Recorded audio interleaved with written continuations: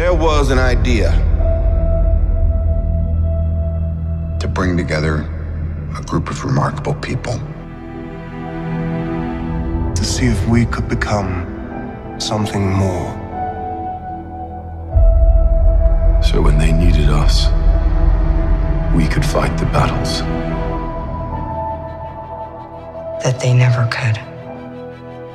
I'm here to talk to you about the Avenger Initiative.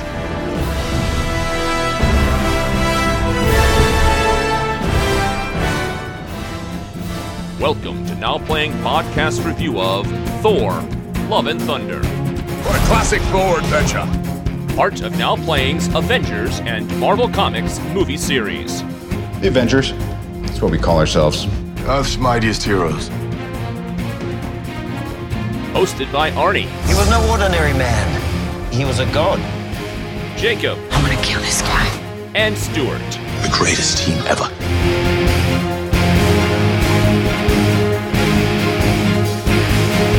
What are you prepared to do? At NowPlayingPodcast.com, you can find reviews that span the entire Marvel Cinematic Universe. You still don't know when to give up, do you? I can do this all day. But be warned, this episode will contain detailed plot spoilers and mildly objectionable language. Hey, Guru. Whoa, language! Listener discretion is advised. Gentlemen, you're up. We hope you enjoy the show. Showtime, a-holes!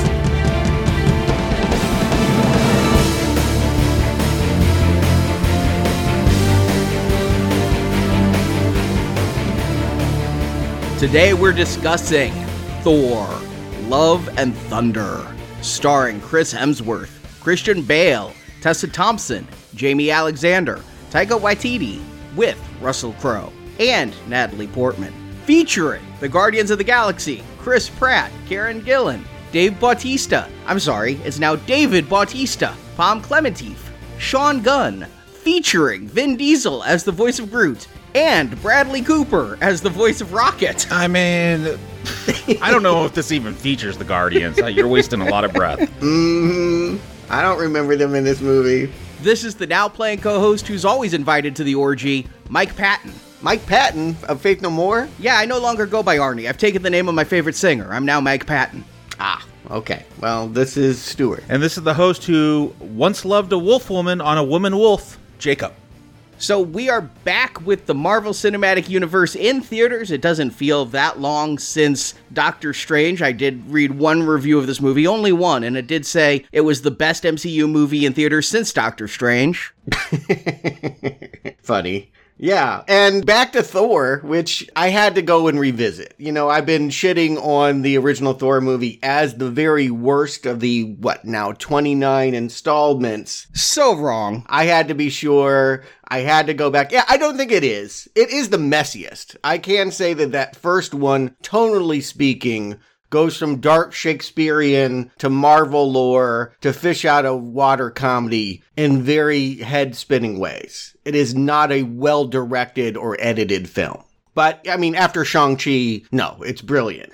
That's your new bottom? Oh, yeah, that one is so awful to me. It's the only one I would actually call awful. Worth pointing out, Marvel, we may get angry. You know, we sometimes come in grumbling, terrible, this, that. They rarely are terrible. MCU has a quality control. All 4 Thor movies are going to stay far above what comic book movies were before there was an MCU. Like, there's a standard, and Thor is on the lower end. So is Thor 2. But I had more appreciation for what Chris Hemsworth does in the part. He is a lot of fun in all the movies, and I always hope the storylines are going to be better for him than they are. For me, Thor 2 remains as the second worst Marvel film, with only the Eternals below it.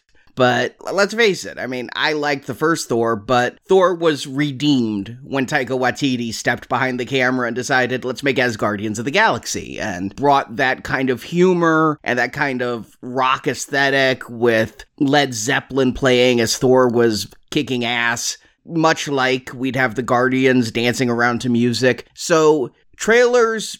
There almost were no trailers for this. This holds a record for the shortest time between trailer and release date for an MCU film. But I was so excited for this because I knew Taika was back. And It didn't even matter that I knew it was announced at Comic-Con in 2019 that Natalie Portman was returning. I mean, she may be my least favorite actress of the MCU because of her non-performance in those first 2 Thor films, but in Taika, I trust. She wasn't good. I feel like it took Taika to get her back. Like, that was someone that reinvigorated her. No, it's not Taika that brought her back. It's being able to play the title role. She's not the girlfriend anymore. Which Taika wrote this, so it was Taika that brought her back. Taika that gave her that opportunity. Would anybody enjoy playing Jane Foster? I mean, be fair to her. That was a shit part. I mean, is it any worse than Pepper Potts? Gwyneth made that character fun. There's something about the repartee of that first Iron Man movie that was far above any Thor movie. So, yes, I think she struggled to see a reason why she needed to do those. And now they've given her a reason. That is the selling point of this movie. It's the only thing I knew coming back in was that Thor would have competition, reunite with his ex, and battle for the hammer. I mean, I know this was Taika, so he did great with the last Thor film, enjoyed the episodes of The Mandalorian that he's directed, Jojo Rabbit was a lot of fun. I was already good going into this. The fact that Natalie Portman was returning, I'm like, well, we got a director that could probably work with her. What excited me, though, was the bad guy. We got Christian Bale coming on as Gore the God Butcher. I did not know anything about this. I think I saw a trailer real late, maybe like a week ago, with him. He doesn't really look like himself. No, he's back in machinist mode where he's lost a ton of weight. I didn't recognize him, but I was excited when I heard he was in the cast. I feel like he's really able to get lost in a role because I forgot it was him while watching this, and in the David O. Russell trailer before this, it barely looks like him too. He's really able to Lon Chaney himself out of being Christian Bale these days. But, you know, I found it hard to believe he was in it. It was a casting announcement, I heard he was filming it, but I'm like, I can't imagine him returning to comic book movies. Why would he do this? He did the Batman trilogy, he was done. He said he did this because of his kids. Really wanted him to do this. Yeah, one featurette I saw on YouTube, it's all about the kids. We got Taika's kids in this. Christian Bale's kids are going to be in this. Hemsworth kids are in here as Thor at one point. All the kids are invited to this one.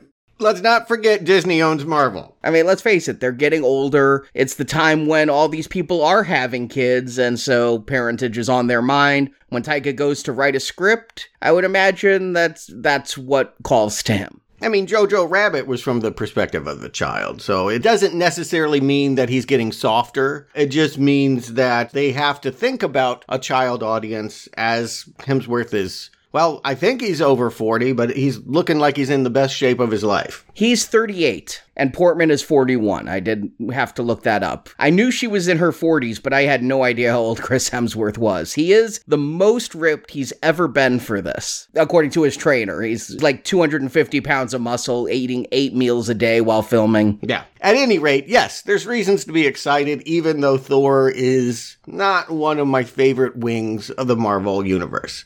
Even that third movie, you guys are high on it, but I still say they spend way too much time in the Jeff Goldblum world and not enough on Ragnarok. Oh, they needed to spend more time there. Jeff Goldblum was cut from this film. I'm so sad. I would have loved to have seen that, as was Peter Dinklage. Apparently Christian Bale filmed scenes with both of them, neither of which are in this film. Was he going to be the giant dwarf again? Yeah, probably giving up some information about Stormbreaker and how Stormbreaker can call the Bifrost or something, but I'm sure it was a functional scene, but it would have been nice to see him again. But how did you guys see this? I went full out IMAX 3D, and I gotta say, I did the same thing for Doctor Strange 2, and at least there were those scenes with debris floating in space that were kind of like 3D and cool. I never noticed anything at all, ever in this movie in 3D. Those goat tongues didn't come out at you like they were going to lick you? Nothing. It was so not necessary. There was one shot that I'm sure was good in 3D.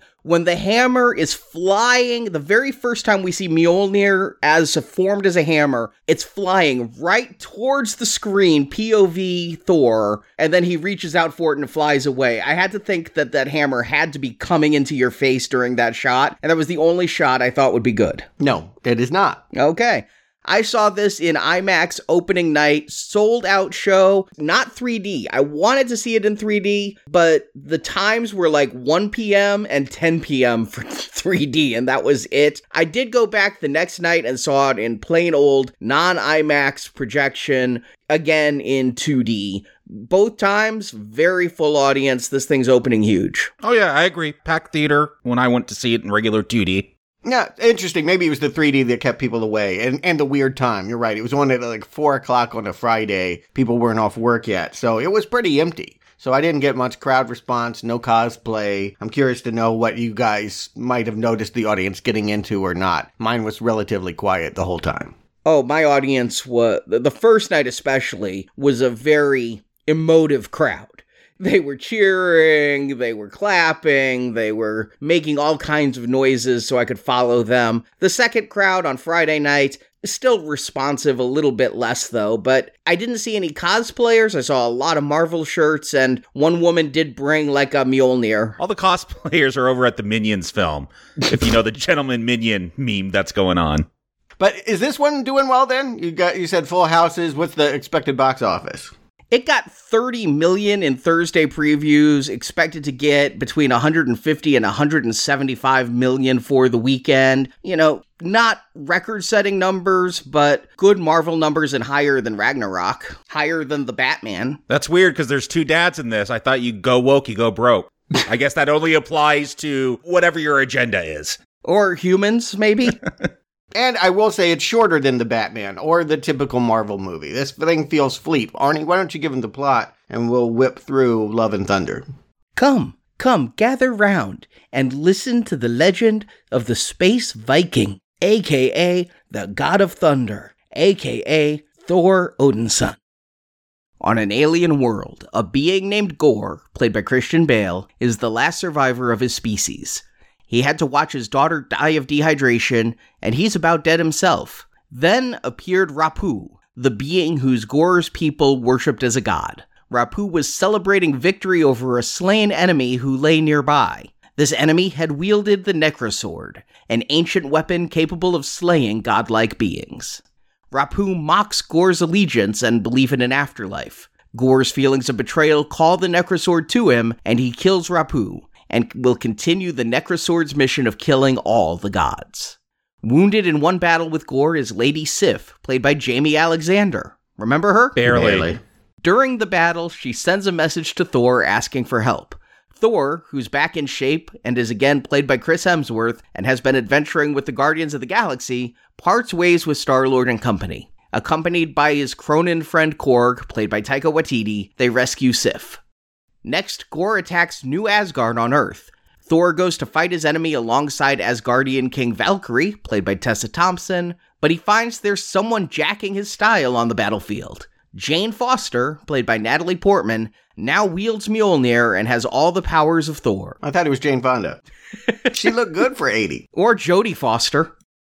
She effectively slays Gorr's shadow creatures, but Gorr kidnaps all the Asgardian children and escapes. Thor, Korg, Jane, and Valkyrie travel across the stars to Omnipotent City, the gathering place of the gods. There, Thor hopes to raise an army of gods to help find Gorr and rescue the kids.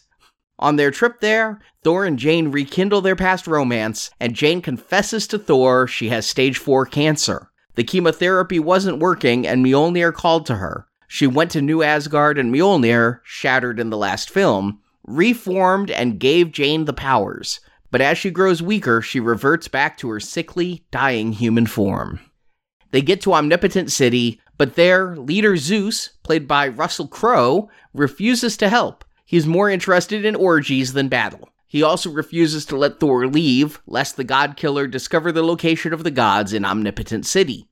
In a battle to escape, Valkyrie steals Zeus's magical lightning weapon called Thunderbolt. With that in hand, and with the gods refusing to help stop Gorr, Valkyrie, Thor, and Jane go to the Shadow Realm to rescue the children. Gorr has the upper hand, though, and stabs Valkyrie through the back. Jane starts to lose her powers, and so Thor has to use his axe Stormbreaker to teleport them all back to Earth. But Stormbreaker was Gorr's desire all along. The Necrosword told Gorr that the teleportation power in Stormbreaker is needed so Gorr can find the mythical being called Eternity. eternity will grant the desire of the first person to find them, and then Gorr can just wish all the gods dead in one stroke. Gorr swipes Stormbreaker as Thor, Valkyrie, and Jane flee, and then Gorr proceeds to meet eternity. On Earth, the Asgardian doctor realizes that using Mjolnir is sapping Jane's strength, making her cancer worse. If she becomes a Thor again, she will die. Thor convinces her to stay on Earth and fight the cancer so the two of them can have another chance at love. Then, as Valkyrie is still recovering, Thor goes alone to fight Gorr and rescue the children. Thor gives all the children lightning powers so they can battle the shadow monsters, while Thor fights Gorr. But Thor loses, and, as he's about to be killed by the Necrosword, he's saved by Jane. Mjolnir called to her again, knowing Thor was losing. She chose to give up her life in order to save Thor and the children. With Jane's help, the children are saved, and the Necrosword is destroyed. Without the sword, Gorr begins to die, but Gorr had found eternity. Before he wishes all the gods dead, though, Thor appeals to him as a father. Seeing Jane dying in Thor's arms reminds Gorr of his daughter, and when Thor promises the girl would not be alone, Gorr makes his one wish for his daughter to return. And Gorr dies in his daughter's arms, while Jane dies in Thor's arms. And we see that Thor has found love, that between a father and a daughter, who now battle together as love and thunder. And we see Jane was brought to the gods' afterlife of Valhalla, where she's greeted by Heimdall, played by Idris Elba. As credits roll, to a scene of Zeus, the Greek god survived being impaled by Thunderbolt, but he's tasking his son Hercules, played by Brett Goldstein, with killing Thor, as credits roll. As we get started, it's a kind of somber note. Taika Waititi is known for this. You know, we think of him as a humorist, but Jojo Rabbit was about the Holocaust, and you called it fun, Jacob, but it was. But there was those stark moments, and this, to begin this way, really sells the theme of death that weighs so heavily throughout the movie. Gorr carrying his daughter across a desert wasteland, a disgruntled disciple of some god named Rapu? I don't know Rapu. Yeah, I'm not familiar with Rapu either, but given that this is an alien species on an alien world, I didn't think it would be a real god. Yeah, I mean, Gorr is a pretty recent creation. I believe 2013 is when this character was created for the God Butcher arc, which I just love that name. I mean, this is pretty true to that comic origin. This alien his whole family dies, and yeah, he finds two gods like that have fallen in battle, and that's when he takes up the sword. But here, I feel you get this really somber opening, and then you get this really goofy image of a god in this weird paradise that just feels very exaggerated, CGI, very bright in this oasis that Gorr stumbles upon. To me, that's perfect, because it just is how stark the difference is between how blithely the god treats water and fruit and everything, and how this world of people that worship him is left in drought and to die. Yeah, exactly so. That it's how painful to realize my daughter starved to death, and here you are gorging on melons and telling me I'm a fool forever following you. In fact, killing me because you know that there's a sucker born every minute. You can go to another planet and do this all over again. What isn't clear to me, I heard some lines of dialogue. Arnie, you saw this twice. What is that black-skinned creature that is laying there by the pond that left this Necrosword conveniently where it's going to convert Bale? We're told by Thor later on that the Necrosword has existed throughout eternity, passing from person to person, and the Necrosword corrupts those people and is trying to kill all the gods. So that is just the person who wielded the sword before Gorr, but the sword actually whispers to Gorr in this moment. I noticed it in the second viewing. It actually is telling Gorr, summon the Bifrost, seek eternity. So it's giving him his mission. And if you're wondering why All Black, the Necrosword, as it's called in the comics, it can't speak, is because there's a tie to Venom. This sword was created by those symbiotes, at least in the comics, and came from their planet, and that's why it kind of slowly takes you over and can speak to you, and I don't think they're tying this to Venom at all, but that is its origins in the comics. At least not yet, but I get it. Gorr is climbing out of the pond, he gets a scratch on his palm, and he is fated to die. He is only going to have so much time before he turns all black and falls over dead too. He's a dead man walking, and his mission is to kill God. And he does kill Rapu really easily because the sword flies to his hand, and we have our villain creation. But yes, the sword will corrupt you and eventually kill you, and you just have to kill as many gods as you can before you die yourself. And as Gorr takes this sword, I notice he has a vision of like a godhead, a golden-faced like Zardoz thing in shadow. This is where the sword is telling him he must go, that there is an altar of eternity, and ultimately the best way to kill all gods is basically to get to the center of the universe and be granted that wish. Yeah. But then we get our Marvel Studios logo. It's their pattern these days to just drop you right into a prologue, then give you the logo. I swore this was Steve Vai doing the guitar on here, maybe the Trans-Siberian Orchestra. They're really rocking out this Marvel theme. I agree. It starts off like a gentle acoustic guitar and then goes full 80s electric. That fits for Thor, right? When you think about that era of heavy metal, a lot of those album covers feel like worlds Thor would live in, populate, battle in. I like that as a choice, and there is a lot of Guns N' Roses here, and I'm not exactly sure why, but it really does fit, typically. I think because Taika wanted to make an 80s superhero comedy. I feel like this would have been huge in the 80s if this came out. Like, it feels so grounded there, so I guess that's why you're going for, that hair. I know Guns N' Roses are not strictly hair metal, but they're very hair metal adjacent to me, so you want to go with that vibe. Although we're here with Enya at the beginning. It's they switched from that to finding out that like little Thor was strapped on, like his mom like took him into battle. Since he was an infant, he's been fighting beasts. Yeah, the baby Bjorn, and then we get to see Thor through the ages running through the trees, the youngest of which there is Chris Hemsworth's own son. Sure. But we're going to be told all this in retrospect. Korg is talking to a whole bunch of children in a cave about the deeds of Thor. And you know what I think they're doing here? Thunderdome, right? The way that was being told to a whole bunch of children, the legend of Mad Max. Being not Australian or Kiwi, that didn't come to me immediately. That's not a series I think about a whole lot, but I guess so. It would make sense that would be a point of reference for Taika. They didn't have like the TVs and the cave paintings and all that to really sell it. It's just Korg there. We'll get a lot of data dumps from Korg. And they're basically to remind us, if you didn't do what I did and go back and watch the 3 Thor movies, what has exactly happened. And even still, I feel like there's stuff that I forgot. Like, because Thor had adventures beyond Ragnarok, I guess we left him, where, in Endgame as the fat guy going off with the Guardians? Yeah. Okay. And here we're told a little bit more. He got in shape, and now he's dragging the Guardians into... I guess he likes combat. Like, I guess that this feeds his ego, that he's able to take them into impossible situations on planets overrun by owl muppets, and then at the last minute come and save their ass.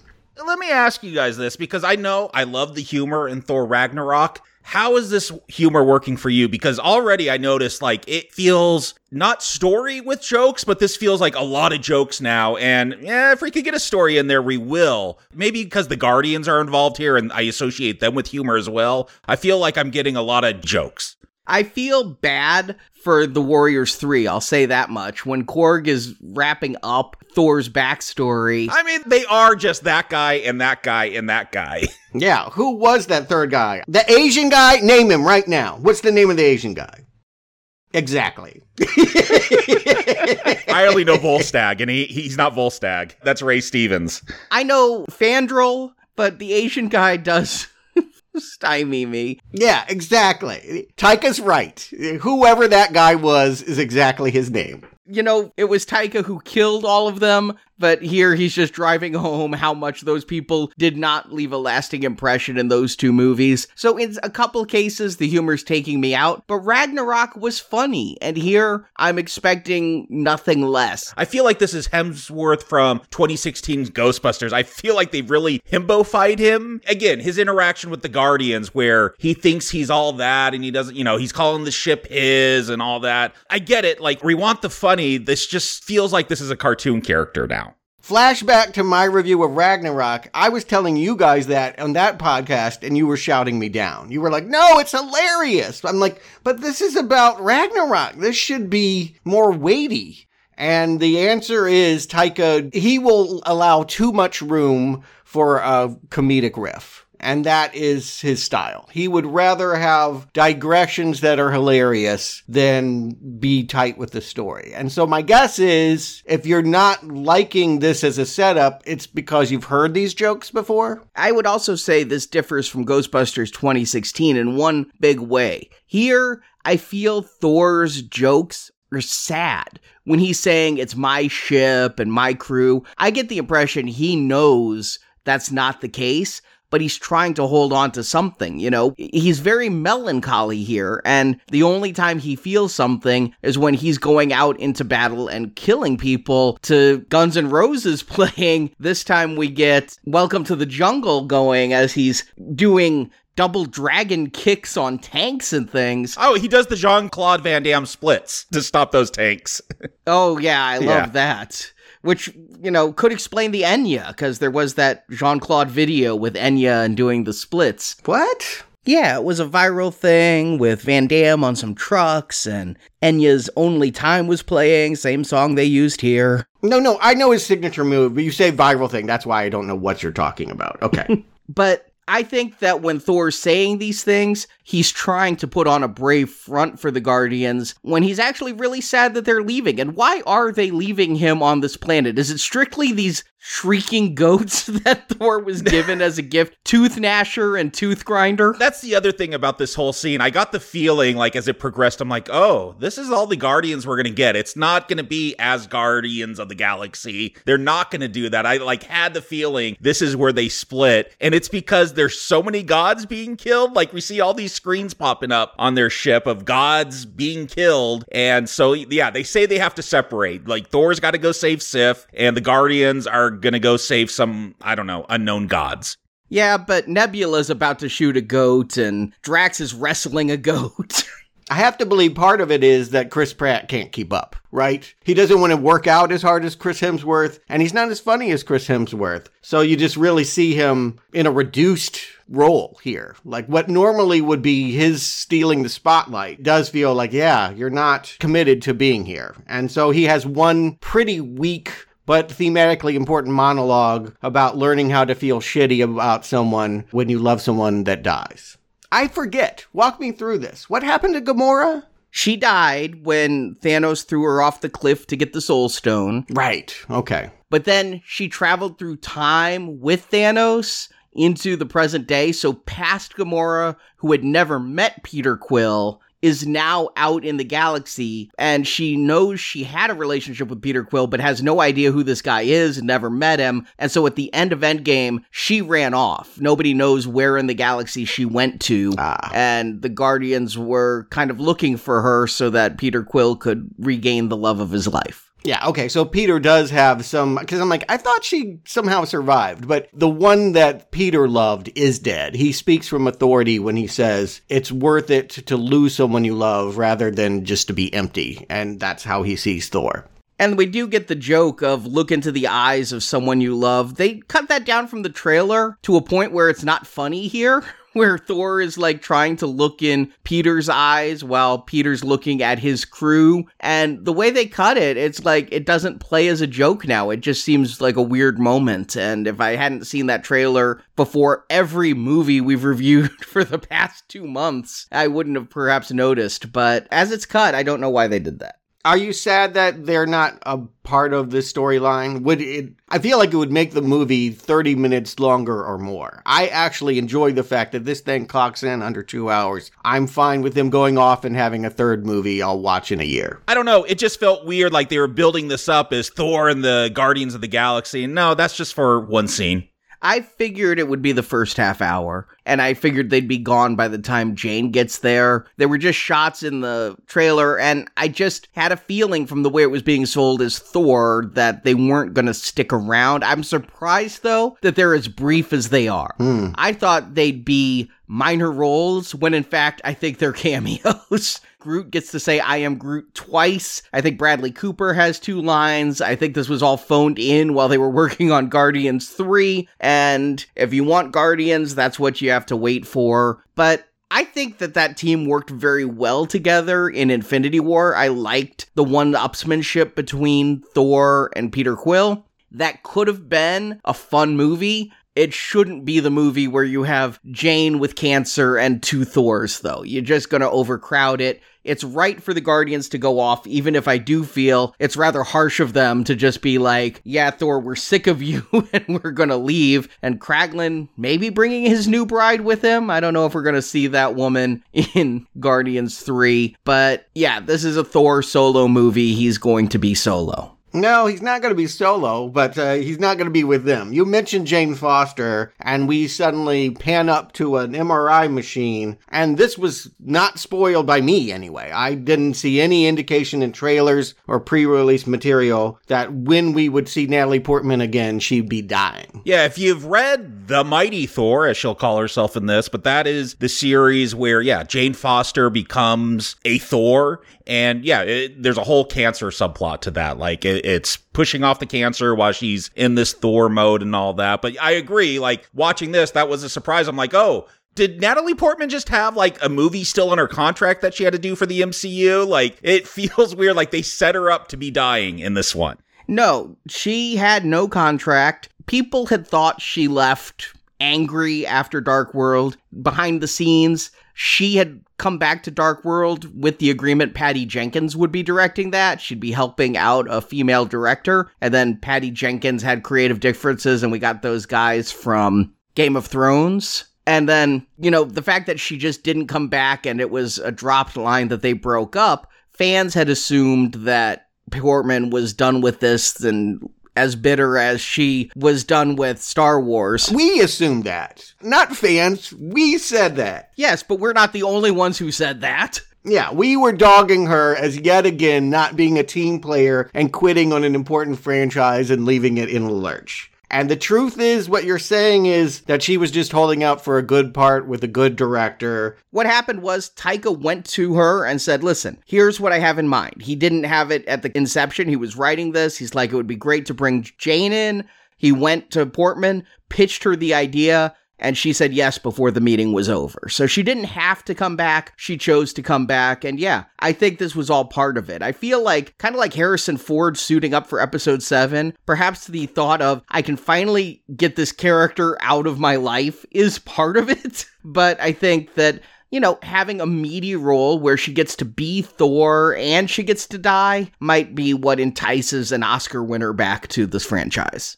Yeah, I want to underline that. This is not, oh, we're writing her out by killing her. We're giving her a weightier part than most people get. Like, the idea that she is going to be suffering from a very human condition, while at the same time being gifted with superpowers. You know, they threw that idea out in Guardians of the Galaxy to Peter's mom, but they haven't given full consideration to someone with health problems before. This feels like new terrain that's... Again, it changes the color of this movie. I will say that while this movie might be jokes a lot, what I will remember about this movie is that they addressed cancer. Like, this is the stuff that matters. I mean, they acknowledge cancer happens. They show some chemo going on. I don't know if they address it. Like, you don't see the horrors of people suffering from cancer. She's not losing her hair. I think you're overselling how weighty this cancer issue is. They don't even really want to seem to deal with it. Well, they do show us losing the hair with the flashback to her own mother who died of cancer and gave her the message, whatever you do, don't stop fighting, which is actually going to be driving her throughout this movie. I mean, okay, don't stop fighting. Again, this is not weighty to me. This is very generic platitude. I hear what you're saying. In the end, she's going to put on a superhero suit and fight villains and all of that. And this is not about dying in a bed. But I will say that for me, these moments color the film. Particularly because what's the next movie in the MCU? Black Panther. And why will that movie feel different? Because Black Panther won't be able to do it. Chadwick Boseman died of cancer. This is the Marvel Universe acknowledging that being a superhero sometimes doesn't change fate. And that is a heavy subtext. And one that I haven't seen a superhero movie carry. Not in the Marvel Universe, anyway. That is definitely skewed lighter. I mean, it's not super heavy, but it is a somber moment. They do try to lighten it. We do get a cameo here from Darcy Kat Denning. she's back for one single scene with the wardrobe. She looks like she just literally walked off the set of WandaVision, walked in here, read a couple lines and is done. But they're calling back to those first 2 Thor films. We got to see the Warriors 3, if not by name. We're going to see Selvig, Skarsgård, perhaps doing a Skype call in for a brief moment saying, I'm sorry, your cancer is bad. Did you think she was going to die? What these cameos are telling us, aside from just reminding us the old players, is that they're telling her to slow down, do the chemo, don't try to run into the lab and fix this. Maybe get some perspective. You're stage 4. And, that's a risky joke, too, when she's like, well, but out of how many stages? This stuff, I think you should, acknowledge that this is weightier than anything in Ant-Man and Wasp. I don't know, maybe it's her way of laughing it off. I did chuckle when she said, aren't there any more stages? But the fact that she has her lab and she's checking her blood and looking for a cure, and then, let me turn to this book of Norse mythology and read about Mjolnir out of the blue. No, it rattles. It makes some kind of sound. The book moves. When she said Mjolnir called to her, that book did something to say, hey, look at me. And Darcy did say, do you want to play, what did she call it, the God card? Yeah, get back with Thor. They got magic. They could cure you. Yeah, I wasn't sure what Thor could do for her, but they never got the ether out of her. I don't know why they think they could cure her cancer. But you know what? This is what people go through. That's when modern science doesn't work, you go to spirituality. What's going to be the next level? The problem is that Jane just doesn't have as many scenes as Hemsworth. And so you're right. This doesn't have the weight that it could, or I would argue should. I'm just putting it out there. This is my favorite stuff of this movie. I'll just say I was scared coming into this. I knew Jane Foster was going to be Thor. I thought she'd take the movie over. I thought she might even take the role over. Did I think Jane was going to die in this movie? No, I never did. I thought that at the end Hemsworth would make that magic wish to save her. I thought that till the very end scene, when you have a magic genie to grant a wish, the wish would be cure her cancer, right? My fear was Hemsworth was going to die and we'd have female Thor going forward in the future Avengers movies. That's been the pattern so far, is the old cast member passes the baton and the new untested person says, it's me now. And I did like Jane's going to go and look for Mjolnir. She's going to go to New Asgard, which we saw established, in Endgame, I believe. More Guns N' Roses, Paradise City. Well, I do love that it's become this tourist attraction. There's all these cruise ships at the dock and that's what we would do. Yeah, God's living among us. Let's turn it into Disneyland. Yeah. And I forgot about Valkyrie. she's Tessa Thompson just never registered as a character to me. Even rewatching Ragnarok, she's such a minor moment in that. I was surprised to see her come back and she's the king of this establishment, which means she cuts ribbons on ice cream parlors and does Old Spice ads.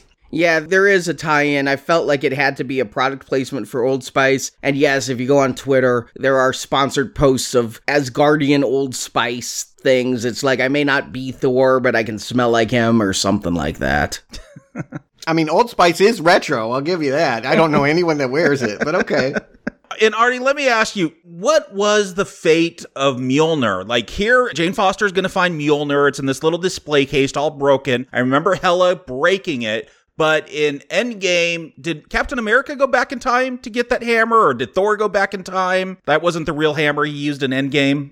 When they traveled through time, they traveled back to Thor the Dark World so they could grab the ether out of Natalie Portman. And at that point, Thor called Mjolnir to him. That's right, okay. And then when Cap was going back in time to take the stones back, he has Mjolnir. He has to go back in time and put Mjolnir back during that. And so what I love here is you can't even move the shattered pieces of Mjolnir. They had to dig up a huge plot of dirt. You can lift the dirt Mjolnir's on, but you can't lift Mjolnir. It's like an elevator. If you put Mjolnir in an elevator, it's not that the elevator is worthy, that the elevator can go up and down. It's that Mjolnir's on an elevator. So they have this plot of dirt right there. If you don't remember that Hela shattered it, though, they're going to remind you Matt Damon is back, as is Luke Hemsworth and Sam Neill in another play. They all did this telling us how Loki died in Ragnarok, and now here they're going to recap the events of Ragnarok with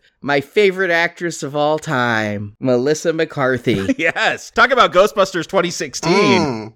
Yeah, I knew you were already struggling with Portman when Melissa McCarthy came out and, again, does this bit here about breaking a hammer on a string. I just wondered if that was Arnie's heart breaking as well.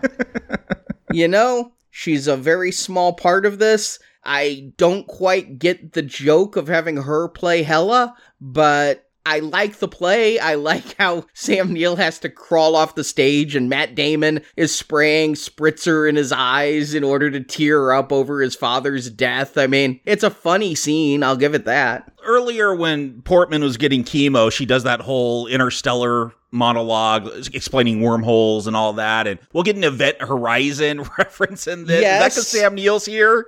That may be. I just took it to mean Taika has great taste in movies and loves Event Horizon as much as I do. Yeah, he's just promoting his fellow Kiwis. But yeah, Event Horizon, great film, in our book. Read our book. But all right, this humor, this play, funny though it may be, it was done exactly this way in Ragnarok. We did have in Hawkeye a whole joke about Marvel going to Broadway. If you're not laughing as hard, it may not be because they're not doing it well. It may just be deja vu, right? I was having a lot of deja vu during this movie. It's not laugh out loud funny. I'm curious to know what your crowds were doing. It's more like smirk funny. I thought it was amusing. I didn't think it was hilarious. Yeah, I wish I was smirking. Like, I've seen this before. This doesn't feel like they're elevating the jokes to the next level at all. But my theater was laughing. My wife and kids were laughing at all this. Like, they really enjoyed it. My audience was cracking up. I laughed out loud several times throughout this movie. This play was one of the scenes that I laughed out loud during. I laughed out loud at the screaming goats. I do love the screaming goats. My wife has been wandering around the house screaming exactly like those goats for days now. I can't laugh hard enough at that, but I can't say I laughed at all the jokes the way the audience did. They were finding it funnier than I was. They laughed at trailer jokes, and that's my barometer. Is like, if you're laughing at a joke you've already seen a dozen times, then you are really into the humor. Or just really pre-sold on the franchise. I mean, that's a fan for you. Well, I'll tell you one thing you won't laugh at. Christian Bale might be the most ghoulish Marvel villain yet. Like, there is just something horrifying about the way he looks when he pops back up to send shadows to take over all the kids of New Asgard. Yeah, I don't know how you get this Christian Bale performance and this goofy comedy that Taika's making. It doesn't go together for me, and I wish this was much more on the Christian Bale level. Like, if you're talking about a villain that is going around slaying gods, like, what does that mean? Like, it's something I don't feel like they really delve into. Like, what would it mean if all the gods are dying? And it's a real weighty story arc in the comics that I really loved, The God Butcher. And, like, this really heartbreaking truth that, like, Thor has to come in terms with as a god. But here, yeah, he's super scary, like one of the at least best looking villains. And yet I feel like I'm watching an episode of Rainbow Bright. I don't know if you remember that cartoon, but like Rainbow Bright and all her friends, they wanted color and a rainbow. And then there was the bad guy who wanted to get rid of all color. Like, they're literally going to go to a black and white shadow world at the end of this. But here's the thing. I mean, again, think about Jojo Rabbit. I mean, it was mostly comedy, but then you'd have those moments where there was an important character that committed suicide, or you remember, oh, right, gas chambers, terrible. Like, I think that is the talent of Taika, to take uncomfortable subject matter and be able to jump back and forth between farce and tragedy. I'll say, if Jojo Rabbit's our comparison, I wasn't hot on that one. Like, a good movie, not great. I thought that one had tonal issues too. Like, you have your funny Taika is Hitler, and then, yeah, you have some very serious dark moments. It's a tough thing to do, and I don't know if Taika is always successful at it. Mine is more of a quibble. If you have a character that was monotheistic and believed their god could do anything, if you find out there's a bunch of other gods, like, his existential crisis is intriguing, but it seems strange that he knows that there are other gods, but feels disappointed that his own god was a fraud. I'm like, doesn't that go with the territory of knowing that there are 500 other gods? I don't think he knew there were other gods until he got the Necrosword, though. I think the Necrosword informed that in him. But I love Christian Bale's performance here. I do think he's one of the more motivated villains we're getting in the MCU. I understand his plight, death of a daughter, failure of gods to save you, and to see your god mocking you. I mean, I completely understand what he's gone through, why he's as extreme as he is, but Christian Bale is playing it counterintuitively. He's got this, whiny voice that he's going to use that ends up being more creepy than funny. Again, I lose the actor to the character, but he moves kind of spider-like, and he's got all these shadow monsters he's able to summon. I'm really into Gorr as he's no Thanos, he's no Killmonger, but he is perhaps a good second-tier bad guy in the MCU. He cut off Sif's arm, right? I don't know if Gorr took the arm or if the Shadow Demons did. I do like seeing Jamie Alexander back. You know, if they'd brought her back in the last one, they would have killed her so quickly. I thought that's what they were doing here. I knew she was in this movie because she was at the premiere. I saw an interview with her. And when we come to her and she's laying there and I'm going to go to Valhalla, I'm like, you Taika. Why did you do this? Why did you just bring her back to have a death scene the same as the Warriors 3? I mean, do you care about Sif? I don't care if she dies. I liked the love triangle that was teased in the first couple movies. I liked Jamie Alexander as an actress. I thought she was pretty good. I was feeling a little cheated if she was just back to die. But no, she's going to stay the one-armed warrior Sif. She's going to be brought back to New Asgard to get medical attention, and this is going to bring the two Thors together. The town is overrun by shadow monsters. Thor, Chris Hemsworth, can see lightning in the crowd. Who's that guy? That guy is his ex-girlfriend. And we do see Thor, he's feeling inadequate. He's got to change his armor to his Odinson armor from the comics. Oh, that's some kick-ass armor, though. I like the gold trim and the big cape. The helmet is a little overdone. I like the outfit. That helmet's too busy. I don't know how I go with Hemsworth's performance. I know Hemsworth thinks Hemsworth's the funniest person around, but he almost goes into Scooby-Doo voice when he goes, Jane? That's what I'm saying. It's like this himbofication of Thor, which I know started in the last one. Here, though, shadow monsters are stealing our children, and we're going to have this rom-com meet-cute moment. I think it has been always there. Even in that first movie, it was just so tonally, you want to talk about tonally awkward. That first Thor movie, really struggled how to characterize him. Here, he looks more comfortable in the role than he ever has, and more buff. He just looks like he owns this. He's accepted that he is Thor, which is why it's so funny that he's not Thor anymore. And so this is an interesting conflict. As Arnie mentioned, a lot of fans could get really angry really quick if this is an emasculation story in which some woman's going to take away his phallic symbol. That could really go bad. I feel like because she has cancer and because she's really not trying to outdo him, she has Mjolnir, he has Stormbreaker. Theoretically, they're two different superheroes. Well, the thing is, it's not only a love story between Thor and Jane, it's also a love story between Thor and his weapons. He's always talking to Stormbreaker, it's jealous of him and his love for Mjolnir, and I found it silly, that he's whispering sweet nothings into Mjolnir and Stormbreaker at times. It works perfectly for me. Those are some of my laugh out loud moments, is when Stormbreaker accusingly floats in from the side of frame and turns to look at him, and he tries to call Mjolnir to him, and Stormbreaker's like, me, you mean? It's good stuff. I agree. It is good stuff. And you want that level. It's Marvel. It's not DC, right? You do humor in a Marvel movie, for sure. Is it too much? And is it too much of something we've already gotten 28 helpings of?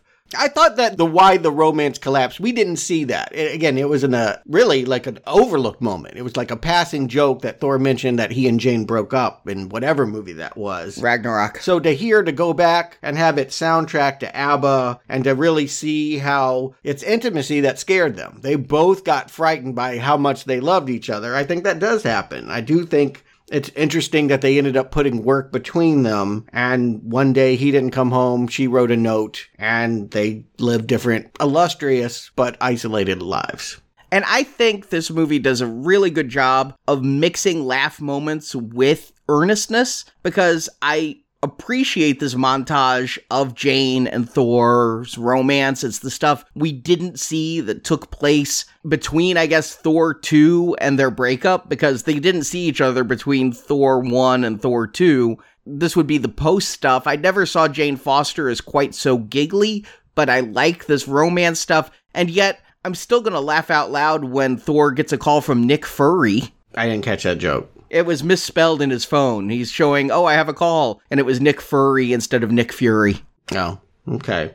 I think that's what I'm going to name my next dog. And there is a meta moment, because when Jane and Thor are reunited, she goes, what's it been, 3-4 years? Thor says, 8 years, 7 months, 6 days. Well, if you do the math from now till then, that's when Thor The Dark World was in theaters. The last time Jane Foster was on camera. They used cut footage for Endgame, so that doesn't count. Yeah, what it asks is, where does that leave them now? He's not dating anyone. She's not dating anyone. Normally, it would be just so easy to say, we're going to fall in love. Or, okay, I don't like you because you're taking my job. You could play it either way. But the cancer part of this is what, again, I think makes this unique. When that comes back in, that's what really holds her back from risking intimacy. This scene also has one vital storytelling moment. The question is, why could Jane wield Mjolnir now? And it's because, unknowingly, the same way that Odin whispered to Mjolnir and said, you have to be worthy to wield this hammer, Thor whispered to Mjolnir and said, I need you to promise me you'll always protect her. And so that is what gave Mjolnir the magic to call to Jane when she was sick and to give her this power. Yeah. I think you need that scene. Otherwise, people would be like, why? Yeah, that is as much explanation as we are going to get. I thought there might be more science to it. Again, she explains wormholes and all of that. I thought we would really need a complicated reason why it reassembled, why it's draining her power and making her cancer worse instead of better. In the end, most of it goes unsaid.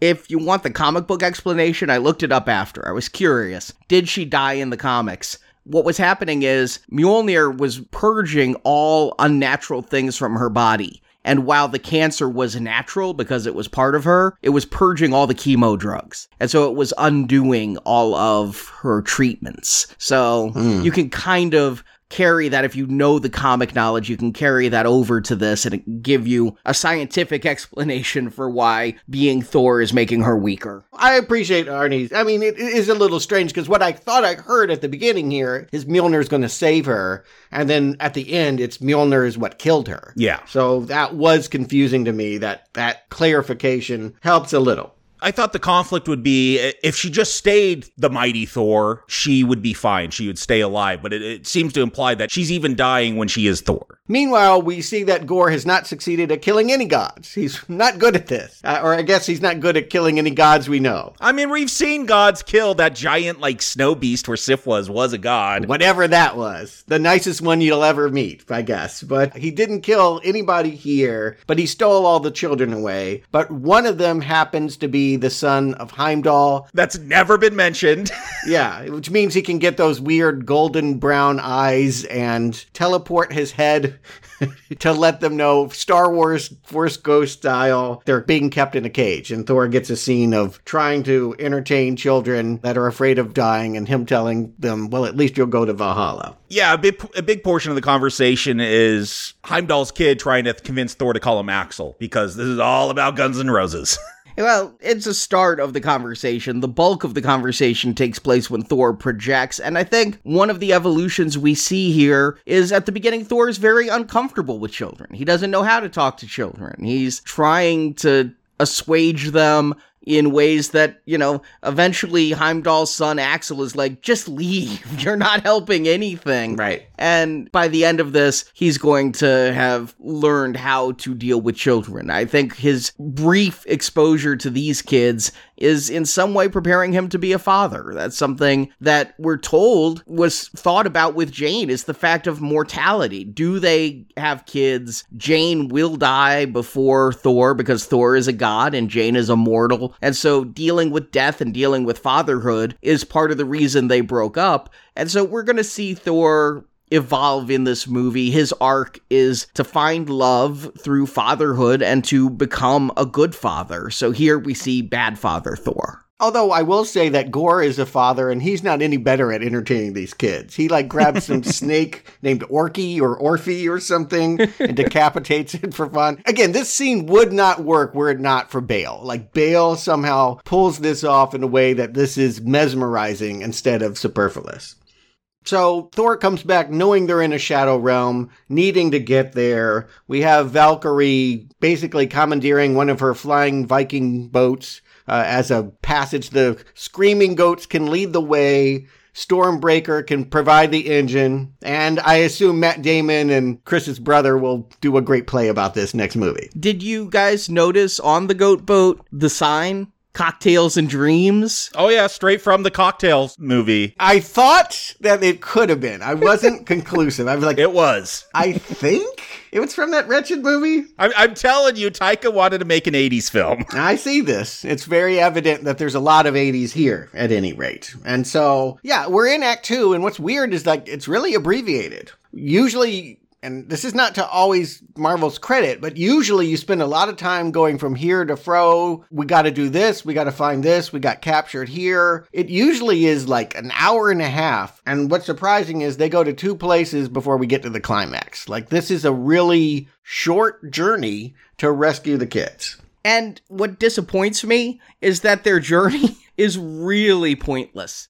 I feel like what is trying to be done here is trying to recapture the magic of Thor going to Sakaar in that last movie, which was a planet full of junk people, and there Thor would evolve and get his teammates and move on to the mission with Loki and Valkyrie and the ship and have started a revolution and really made a change. Here, this entire trip to Omnipotent City feels like an excursion for humor's sake, but what they get out of this is something they didn't even come for. They came to build an army of gods to fight a god butcher, which makes sense. They're going to just decide halfway through this visit, these gods, they're not very useful. We're just going to steal Zeus's weapon on a whim. It's disappointing storytelling. I expected a little better. It just means this movie is not up to Ragnarok in my mind. Or you're not liking Russell Crowe as much as Jeff Goldblum. Oh, I love Russell Crowe.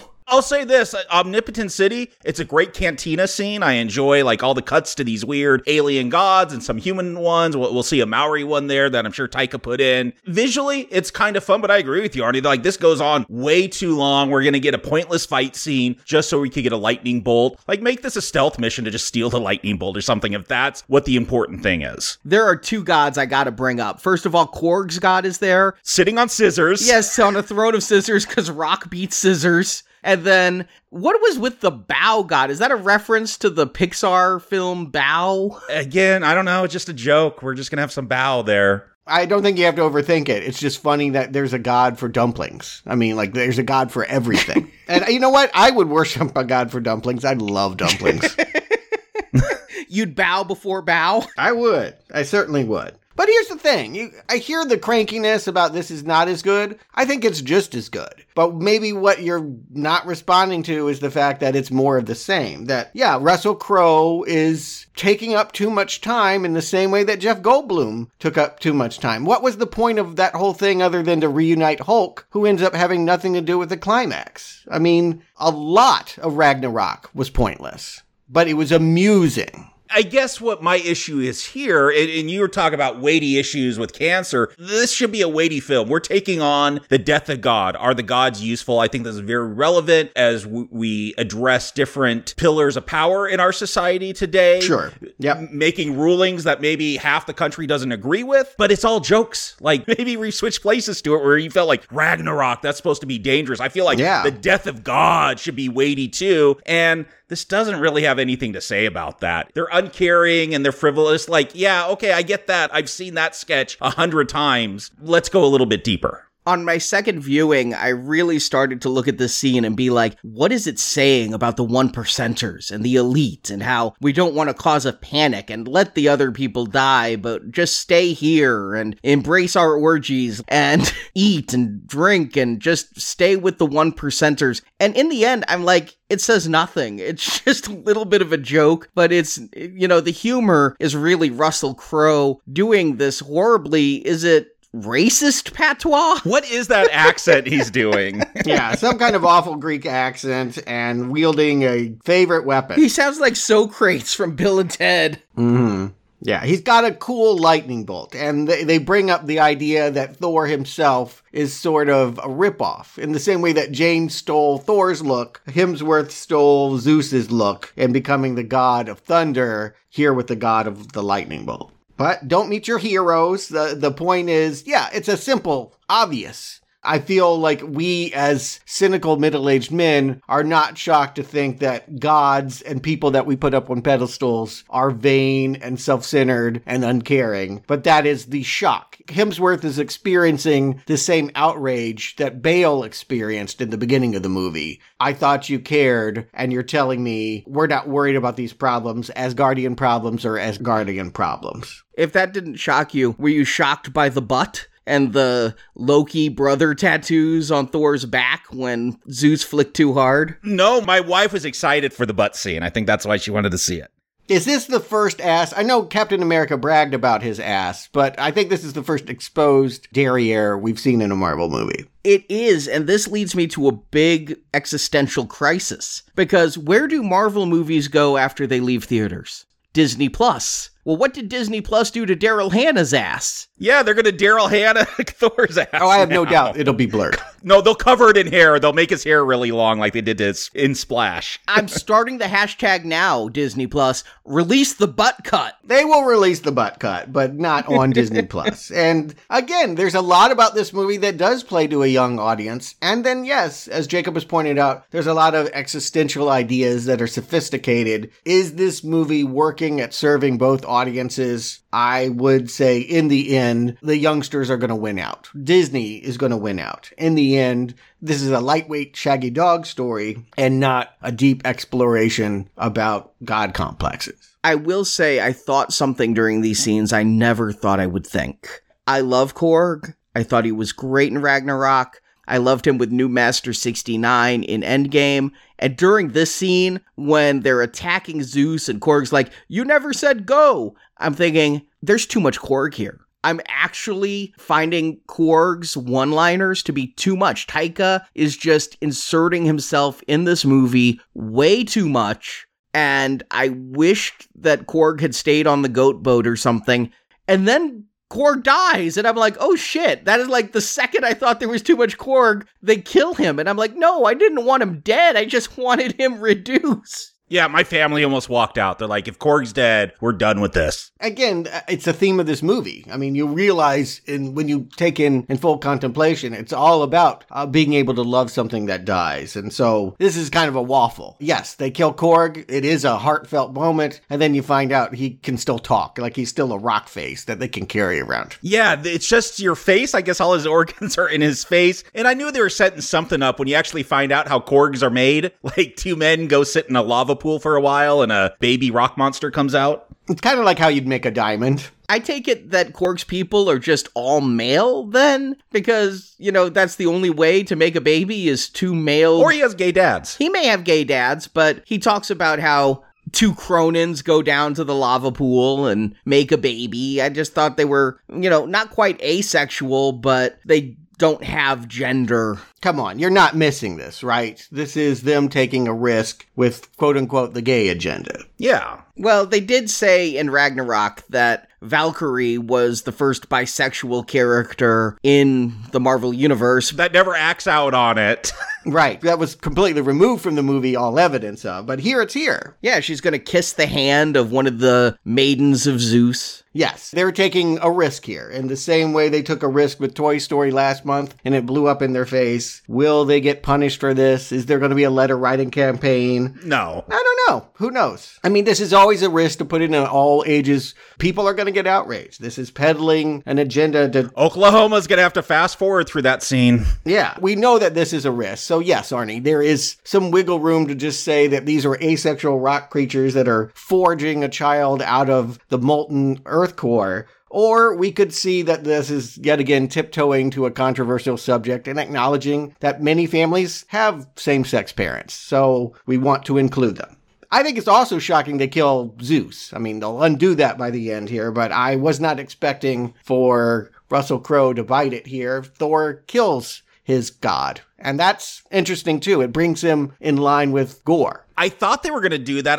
Again, they don't want to deal with the death of God in this film. That might be the bad guy's motivation. But yeah, I thought, they're going to see something eye to eye on how useless the gods are. But they're not. They're going to move right along. Again, the weird thing for me is you'd think they'd hit 4 other planets before they would get to Gorr's planet in the Shadow Realm. But wouldn't you know it, the goats, as soon as Jane has come out about her cancer diagnosis, the goats have crashed onto the surface screaming, and they are in a trap where they've actually brought the item that Gorr needed.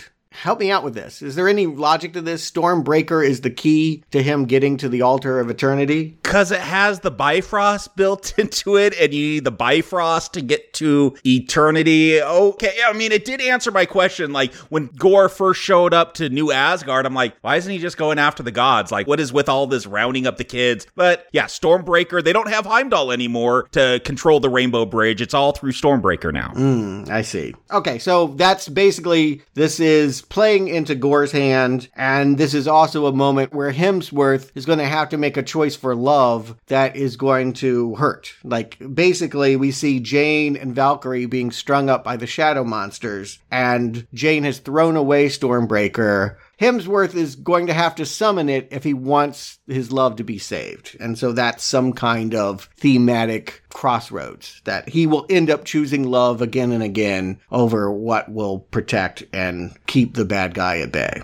And I thought he was victorious. I mean, the way Gorr is like, call the axe. I'm like, the moment he calls the axe, Gorr has something in mind. No, he's actually going to succeed in fighting off shadow monsters and using the lightning from the axe and everything. It's only at the very last moment, I feel like Gorr gets really lucky and steals that axe. I mean, he pulls it out at the last moment, but Valkyrie's been stabbed with the bolt at this point. Like, they are trying to retreat through Stormbreaker, but yeah, I guess Stormbreaker could still cast a teleportation thing, even though Gorr's going to grab it at the last second and pull it away. Do you think they blinked on Valkyrie? It feels like kind of like a Tobey Maguire moment. Like, they were going to kill him, and then somewhere they were like, we can't kill her. She'll have a scene edited in really out of nowhere saying, I just got stabbed through the liver, but I can't participate in the rest of the movie. Yeah. She's also at the end of the film. She is king of Asgard. I think they'd be loath to remove her from king, even though I feel like Thor is a more listened to leader. Like, she can't hold a room. Thor speaks and everybody gets quiet. But what they're doing is faking me out. Like, I think Korg is dead. Nope, Korg's not dead. I think Valkyrie is dead. Nope, Valkyrie's not dead. I think Jane isn't going to die because there's that wish at the end. Right.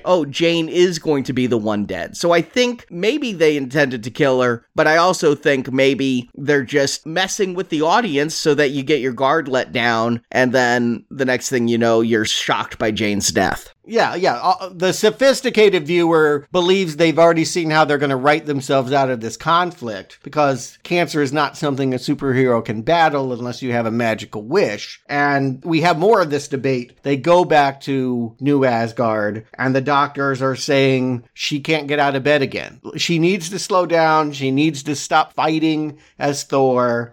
And this is a real challenge for this couple, because obviously Thor wants Jane to live, but he also wants to respect her body, her choice. If she wants to die fighting, I guess it's her right. They handle that pretty well. It's a sticky topic, and stickier still in recent politics that there was no way they could know was going to hit this week. But in giving Jane agency, and yet still having Thor say, listen, I love you, I want to have a time with you, but you have to make your final choice. I think they handle that well. I don't think anybody can, people can complain about anything, but I don't think that there's much room to complain on this.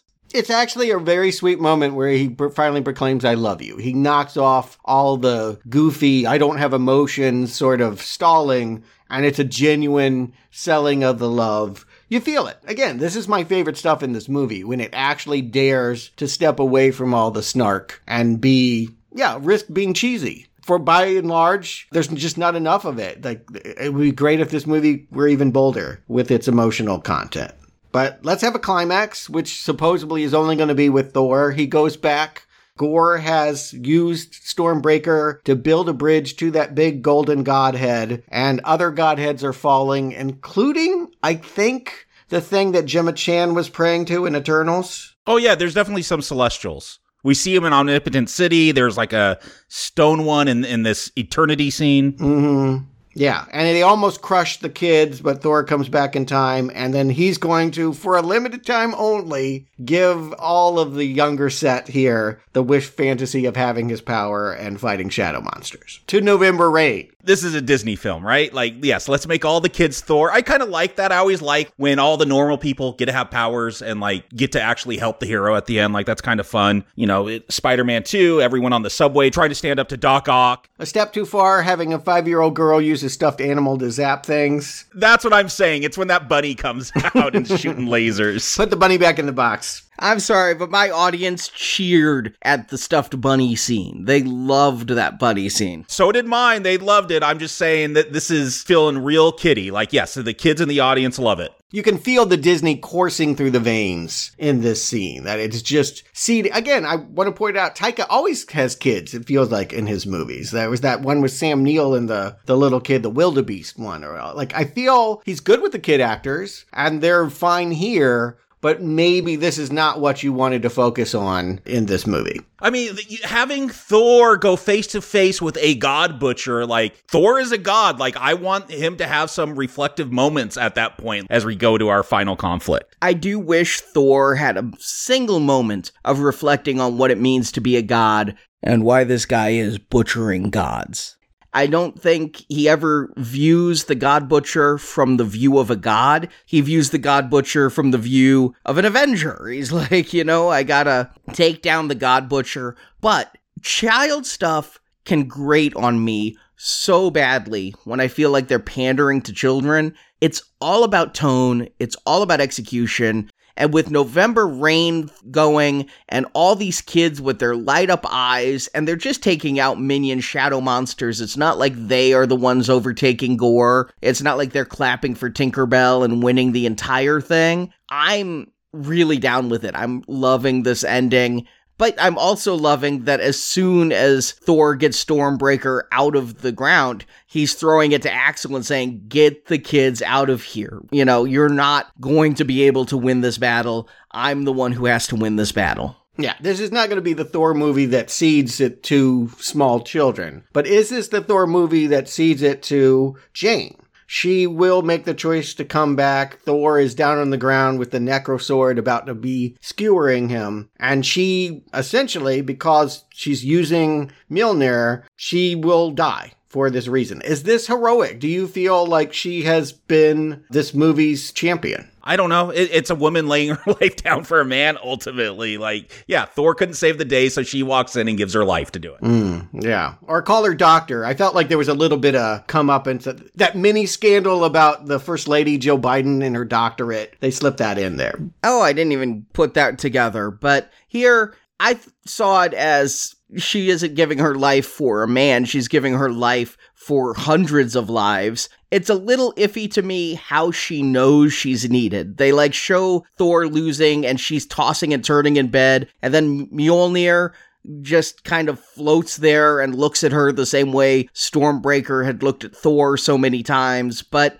you know, I like this moment. I think they're using Jane so well in this movie, and the fact that she takes out the Necro Sword. They break it, and like Mjolnir, it looks like the Necro Sword is just going to reform itself. So, the fact that Mjolnir now, when you throw it, it can shoot like buckshot. I love that, yeah, because it's been smashed. They could break up into those little pieces. I did like that detail. That was fun. Yeah, I thought that was really cool, and yet it's also functional here at the end. It makes me, wonder which came first. Did they decide that Mjolnir had to surround the Necro Sword, and then they retroactively made that a cool thing, or how they came about writing this? But it's Mjolnir and Jane that will finally destroy the Necro Sword that's been around since the dawn of time. And she gets her catchphrase. She's been working on that this whole time. Eat my hammer. I guess it was the best one of the ones she had. Better than Feel the Rainbow. How did she not come up with It's Hammer Time? If this movie is so 80s, why not It's Hammer Time? They didn't want to pay MC Hammer the royalties. Yeah, I agree. Playing Don't Touch This over this ending would not be the same as November Rain. And I feel like she missed one earlier because she's going to say that feel the rainbow. And I'm like, don't you mean taste the rainbow? You're missing an opportunity here for a Skittles tie-in. Yeah, Skittles didn't pay him enough money to make that the catchphrase. Okay, so yes, she wins, but at the same time, Stormbreaker has already created that portal. They're at the altar of eternity. Gorr has won. Thor will just out and out say, you've got this. I just plead to your humanity and say, remember love and not fighting. Do we understand what will happen if all the gods die? Like, the whole point is Gorr's going to wish the gods dead. What's the repercussions? What's the threat here? And how many are there compared to people? Yeah, I agree. We're not to think too much about it. Can you say it's nebulous when Gorr's kneeling in front of a space entity? It remains a what-if question. If all the gods died, what would the Marvel Universe look like? But to try to tie it in, they're walking on this very shallow water, and I'm wondering, is this the place where you went in Infinity War and Endgame to get the Soul Stone? Do you remember? Yeah. Like, Thanos threw Gamora off the cliff, and then he woke up in very shallow water with the Soul Stone, and then the same thing happened to Hawkeye. Is this shallow water the same place where they, near where eternity is? I get it. It's a symbol for baptism and rebirth that Gorr is going to undergo here, but I wondered if they were tying to those movies. It's also as close as they're going to get to depicting Jesus. They're walking on water, but they wouldn't dare throw Jesus in as just another god. Yeah, where are the Judeo-Christian gods? Come on, be daring. Yeah, they wouldn't dare throw him in there. Yeah, no, that would be the cutscene to end all cutscenes. I was confused because I guess the wish is to bring the daughter back, but we were told earlier that there is no afterlife. He'll never see his daughter again. I thought he just wished to be with her again in the afterlife, but apparently that's not what it was. I can't figure out. He turns back and says, she will not be alone. Is he talking about Jane? Is he talking about his daughter? He's saying she would be alone. He knows he's dying because the Necrosword is gone. He's been tied to the Necrosword, so it's killing him. And Thor is saying, you don't want revenge. You want love. Love is all anyone wants. You want your daughter. And he's thinking about it, but because he's dying, he says she'll be alone. And then Jane speaks for Thor and says she won't be alone, and looks at Thor, and Thor's like, yeah, I'll be the baby daddy. Oh, she'll be alone if she comes back. If I bring her back, she won't have a father. Yes. Is what he was expressing. Yeah. And that's the moment where they agree that Thor would make a great dad. Okay. Yeah, that is out of nowhere that Thor becomes a dad. Desperate times. All right. Yeah, he's going to lead her into battle and let her put makeup on Mjolnir. I'm not sure he's a great dad, but he's the best one in this room. So this is going to offer a new dimension to Thor, that he is losing Jane, but gaining something new to love. That is the daughter of this villain who is dying. He didn't wish to save himself. So I guess that's benevolence. And I really thought either he would wish to save Jane because he saw how much Thor loved Jane, or that Thor would beat him and Thor would get the wish to save Jane. That Jane died was a shock to me, and I could tell my audience, this woman next to me was bawling. Tears just streaking down her face, leaning forward. For Jane Foster? Well, here's the thing, not for Jane Foster, for the idea that there is no panacea for cancer. Because in the end, there are some things that can't be waving a wand. And I mean, again, it would just cheapen everything if they did that. In order to feel the power of this, and the theme of this movie specifically is being able to love someone knowing that they're not going to last. Yeah, they already pulled their punches so much with Korg and Valkyrie, it would be really infuriating if Jane didn't die. You're right. This is not a tragedy. They're going to skip over this and focus on the fact that life is returning to normal and most people are happy. But I do think what colors the mood, it doesn't feel all sunshine and rainbows because they kept Jane Foster dead. And she's not going to go away without finally getting a tagline, but Taika's going to do a Lost in Translation. She's going to whisper it to Thor, and we're not going to know what it is. And I do feel like Taika, at least if you're basing, this opinion off of the last movie as well, he does deal with big tragedies. I mean, we saw Thor lose his homeworld in the last one, and so he does try to deal with difficult things in his conflicts, at least based off these two Thor films. It's a lot of jokes, but he does want to attempt to get at something heavier by the end. To watch a pure comedy wouldn't be a Marvel movie. I mean, you want to feel like something dramatic has transpired. And yes, the fact that he is going to have a child now is definitely different. Sweet Child of Mine, Guns N' Roses, I guess it was made for it. Yeah, that child's going to be adopted off by Thor 5. You think? Again, how committed are they to the next generation remains an open-ended question. She's going to stick around. This is played by Chris Hemsworth's daughter. I have a feeling that they're not going to get rid of her. What are you going to do with Love in an Avengers film? I guess she shoots stuff out of her eyes all of a sudden? That was weird. We don't know much about this alien species. I mean, you had the villain of this alien species. You set that up. Yeah, I don't know that this means she's going to be a major player, one of the pillars of the Marvel Universe. No, she's going to be in that sword training class that we see at the end with Valkyrie. That's where she'll be in the next film. Yeah, I think there's a high level of uncertainty about what happens after the original Avengers have all gone to Valhalla. I think she's going to be in the Young Avengers movie. I didn't know there was one.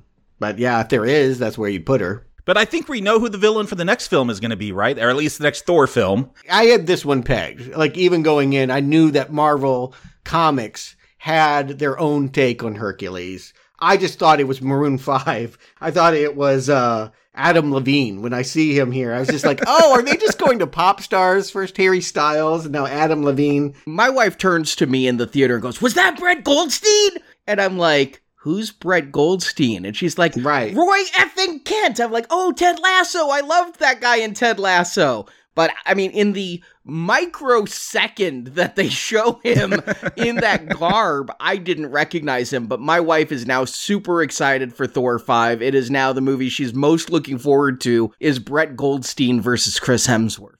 Yeah, I keep hearing great things about Ted Lasso. I have not seen it yet. So, obviously, if you know that show, this would be a thing to, in the same way that Harry Styles fans were swooning at the end of Eternals, you'd be happy for this. It didn't really mean much to me, but I figured that they would go with Zeus in the picture. They would have to work Hercules into the future. I also predicted incorrectly that Guns N' Roses being featured here so heavily, they might actually have an original song at the end of this movie because... Did you hear Chinese Democracy? Do you want another song from them? Actually, some of them were good.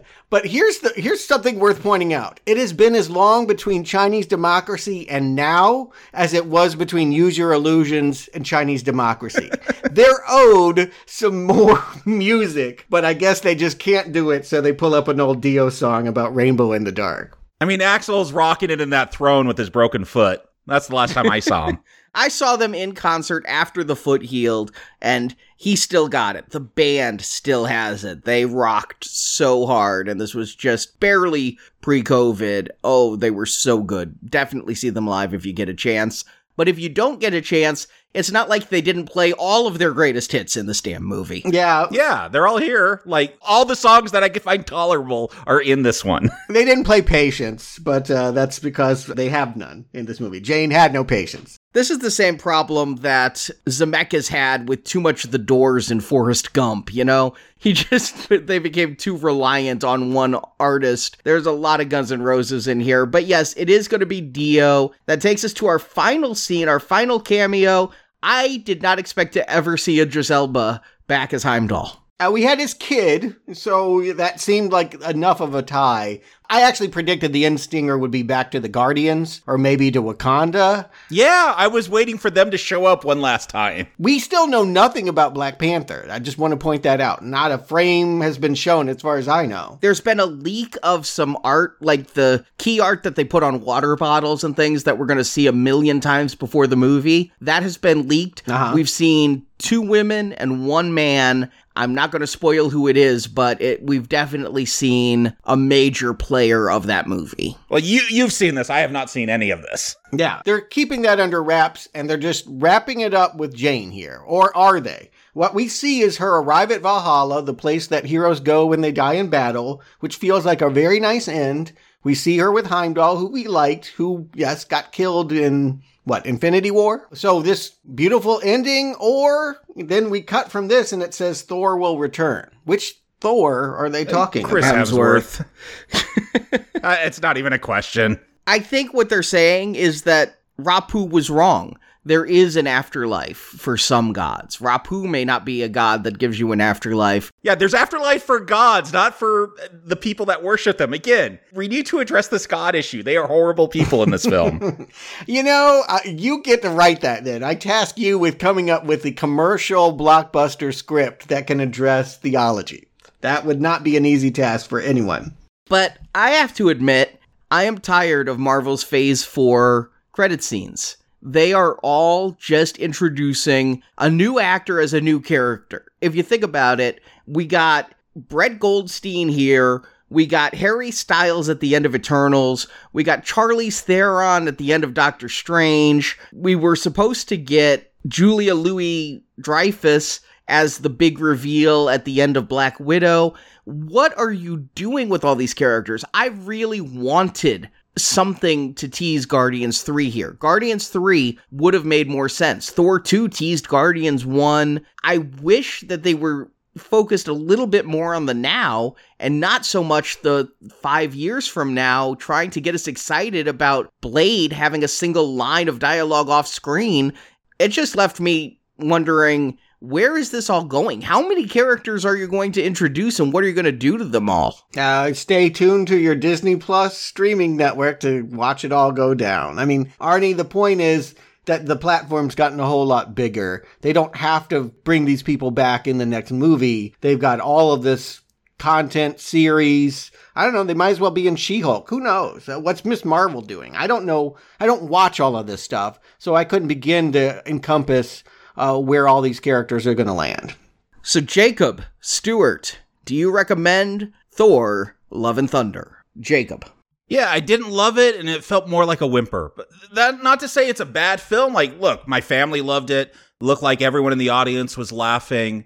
Taika, he's good. Like, I'm looking forward to whatever he's going to do with Star Wars. Like, I'm still going to be there to see it. Like, this hasn't destroyed my preference for Taika as a director and being involved. I think he's good. I think the reins were taken off here, though. I think they said, you did good with Ragnarok, do your thing. And look, I've seen Free Guy, and Taika, I think he's just doing his own thing in that as the villain, and it is not good. It's not funny. That's the issue for me. You're taking some very heavy subjects with cancer, death, the existence of God, and yeah, if this was made in the 80s, it would look like Howard the Duck, and maybe it'd work better if it looked like an 80s production and felt like Howard the Duck with some of these jokes. My guess is no, but I'm just going to say that about Howard the Duck. Humor is subjective, and with the idea of Ragnarok, that's a mythical thing. I don't pay a lot of mind to how that's going to play out, but the issues they talk about in this one are very human, and they bring them up, but they don't really want to do anything with it. Like, one of the jokes that really stood out to me is they're getting ready to go after Gore, and Valkyrie's like, I got my sword,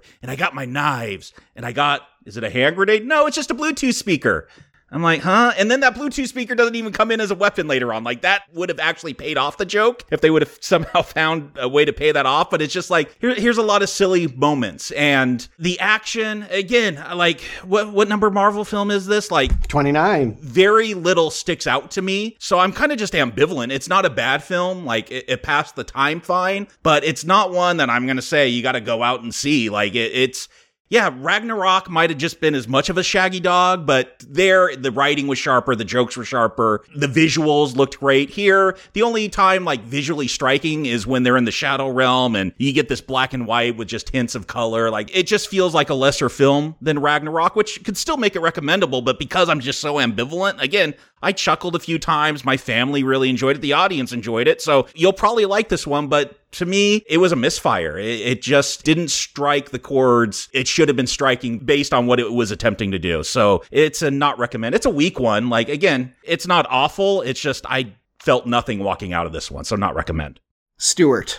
Yeah, Jacob, I think I know what you went through, and I think we do it a lot here at Now Playing. I think when you have a factory that produces content as much as Marvel does, when you experience the new installment, you're comparing it against the dozens of other movies, and it's always easier to see the litany of disappointments, or if not that, just all the connections. You're not experiencing it as a standalone event.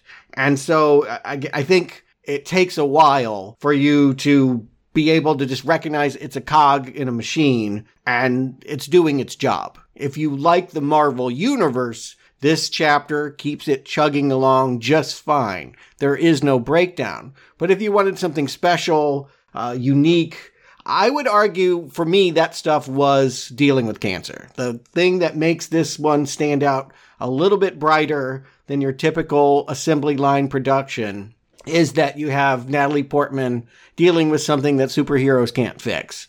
And even though it is given the short shrift and it is overshadowed by jokes you've already heard, it still stood with me, and I thought that it mattered. And I thought all the actors were game. They came to play. I thought Taika, the jokes might be familiar, but he kept things breezy. It's under 2 hours. I didn't have a problem with this movie. I think it's middle-of-the-road Marvel, probably a little bit better than that, maybe in the top 12, 13 of what they produced. This is up in there, but it's not one of the best, not one of the worst. It's just another Marvel showcase. And as such, I would say it's a mild recommend.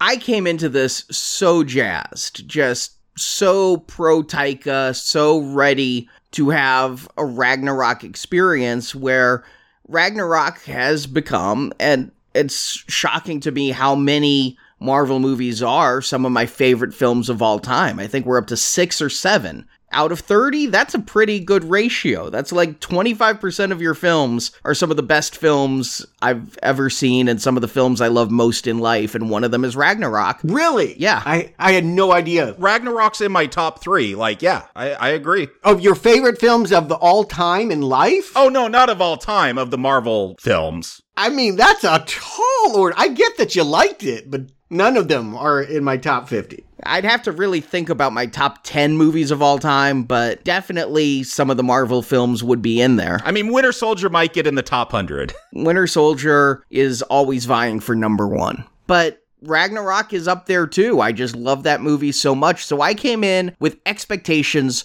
off the charts. No movie could have lived up to the expectations I had unless I just watched Ragnarok again. So when I got here, I was actually steeled for disappointment. I was steeled that it couldn't live up, and it doesn't live up. And it's not just my expectations. The movie has some pacing issues. The whole trip to Omnipotent City, especially on the second viewing, it just stuck out how useless that trip was and how suddenly this weapon Thunderbolt is a MacGuffin that has never been mentioned before. It felt like Taika did rest on his laurels a little bit. I think that he came back and was strutting after the success of Ragnarok, and this was the result.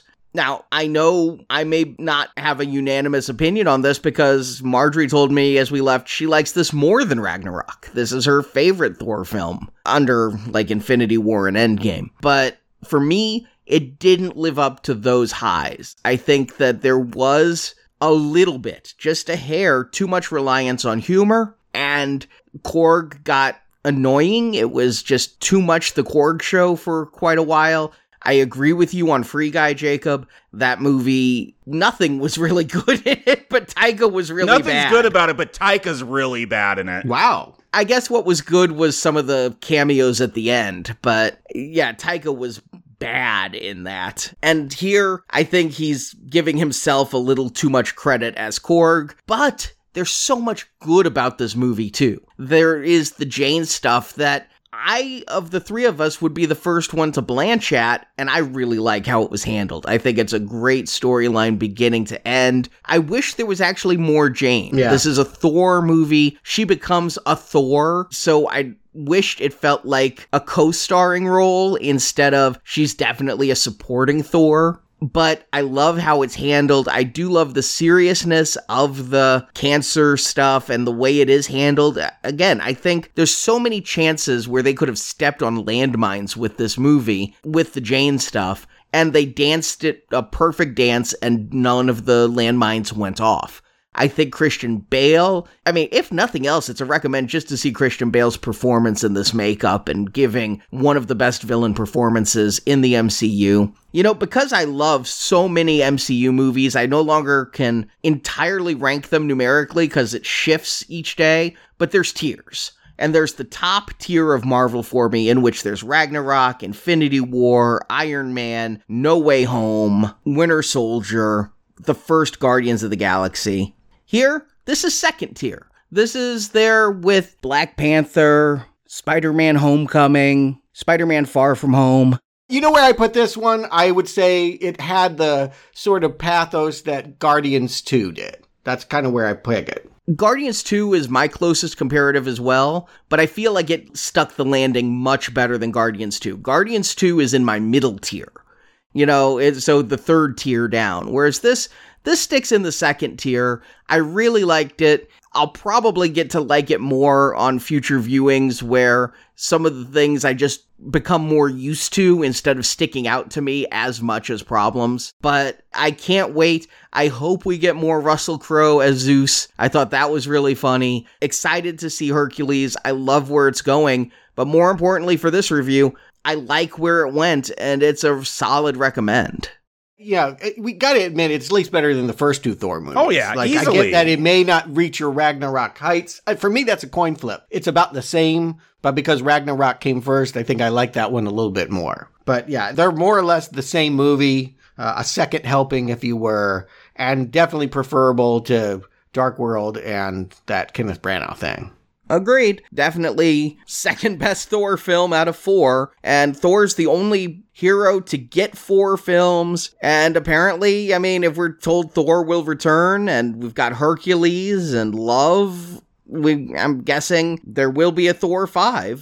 Hemsworth, he hasn't really had any huge successes outside of Thor. He keeps working. No, he needs this franchise. Yeah, I feel like this franchise is his bread and butter, and then it allows him to go do other stuff. Yeah, I think that he wears it well. I mean, again, I think that if this is not the best Thor movie, this is him at his best as Thor. I would at least feel like that. He owns it. He looks the part. And he gives full commitment. So no complaints on Chris Hemsworth from me. But were you guys shocked when in this movie there was actually a Lycan? When he's saying to the children, you're all Asgardians. A child goes, no, I'm a Lycan. I did chuckle just because we've been doing Underworld and Twilight, yes. Yes, and I'm like, oh crap, that means next week we're doing Underworld again. Yes, we're awakening that. We took a break after the third movie, the best movie, I would argue. But we're going back to finish it out with Kate Beckinsale's return as well to that one. Awakening was the 4th chapter. But if you want more Thor, we've got him this Friday. The one Thor movie we haven't covered is Adventures in Babysitting. And yes, we're calling it a Thor movie. Will it be the best Thor film? Could be. Let's find out this Friday. If you become a patron this July, you're going to hear that exclusive, learn all about Elizabeth Shue and her babysitter's blues. Yeah, there are so many shows available. If you become a monthly patron of $10 or more, you can do this on Spotify. You can do this on Apple Podcasts, you can do this on Patreon, and you can do this on Podbean. $10 a month. The only real difference is on Patreon and Podbean, you get a few more podcasts, and on Patreon, you can actually get some merch if you go to the higher levels like coffee cups and t-shirts and things. But all of them have the patron exclusive shows that we have been doing for several years, so you get dozens and dozens of bonus podcasts of all types of one-off movies, drama, action, war, comedy, and now Adventures in Babysitting, and in a few weeks for patrons only, Nope. So you can find the details by going to nowplayingpodcast.com/donate, pick your donation channel of choice, and get all of these bonus shows. And we thank all of the supporters who keep us able to do this show week after week. We love doing it, and we love you guys for supporting us and making it possible. And we do want to give a shout out to some of our patrons. Thank you very much to some of our biggest supporters: Andrew Zirko, David Kraft, Jay Trekker, T. Ward, Dean Barry, Elm Street 94, JRB Horticulture, A.T. White, Kendra Tennille, Cokes J, JAFS 94, Human Error Hauntings, T Costa 2176, 23 Star, otherwise known as Pete, Crisscross, Clark Fisher, Wes Zimmerman, Kelsey M. Howard, Dixie Delano, Jim Anders, Canyon Sanford, Rudicus, Cole, M.W. Day, Neil Mulk 78, Scott J. Berland, T. Durden, Seamus Finlayson. Thank you all for your support, and others who we will give a shout out to on our next show. Thank you again. And as for the Avengers, there is Black Panther 2, and now that Thor's out of the way, I feel like Marvel is streamlining. They will not show us a trailer for a movie until the previous movie is out. They're afraid of watering themselves down. After last year, they really were just stacked on top of one another. They do need some breathing room. But I was shocked that we didn't get a Black Panther trailer with Thor. I thought that they would roll right from one into another. Really intrigued about that one. How they're going to do it, who's going to come back. I just hope the special effects artists aren't coming back. Yeah, that climax undercut. Believe it or not, I really can't wait to see what Marvel does with that and their other properties when we get there in November. You know, I can't wait for a couple of weeks, San Diego Comic-Con, where we might actually find out Kevin Feige is going on stage. He may tell us the next time that the Avengers Assemble!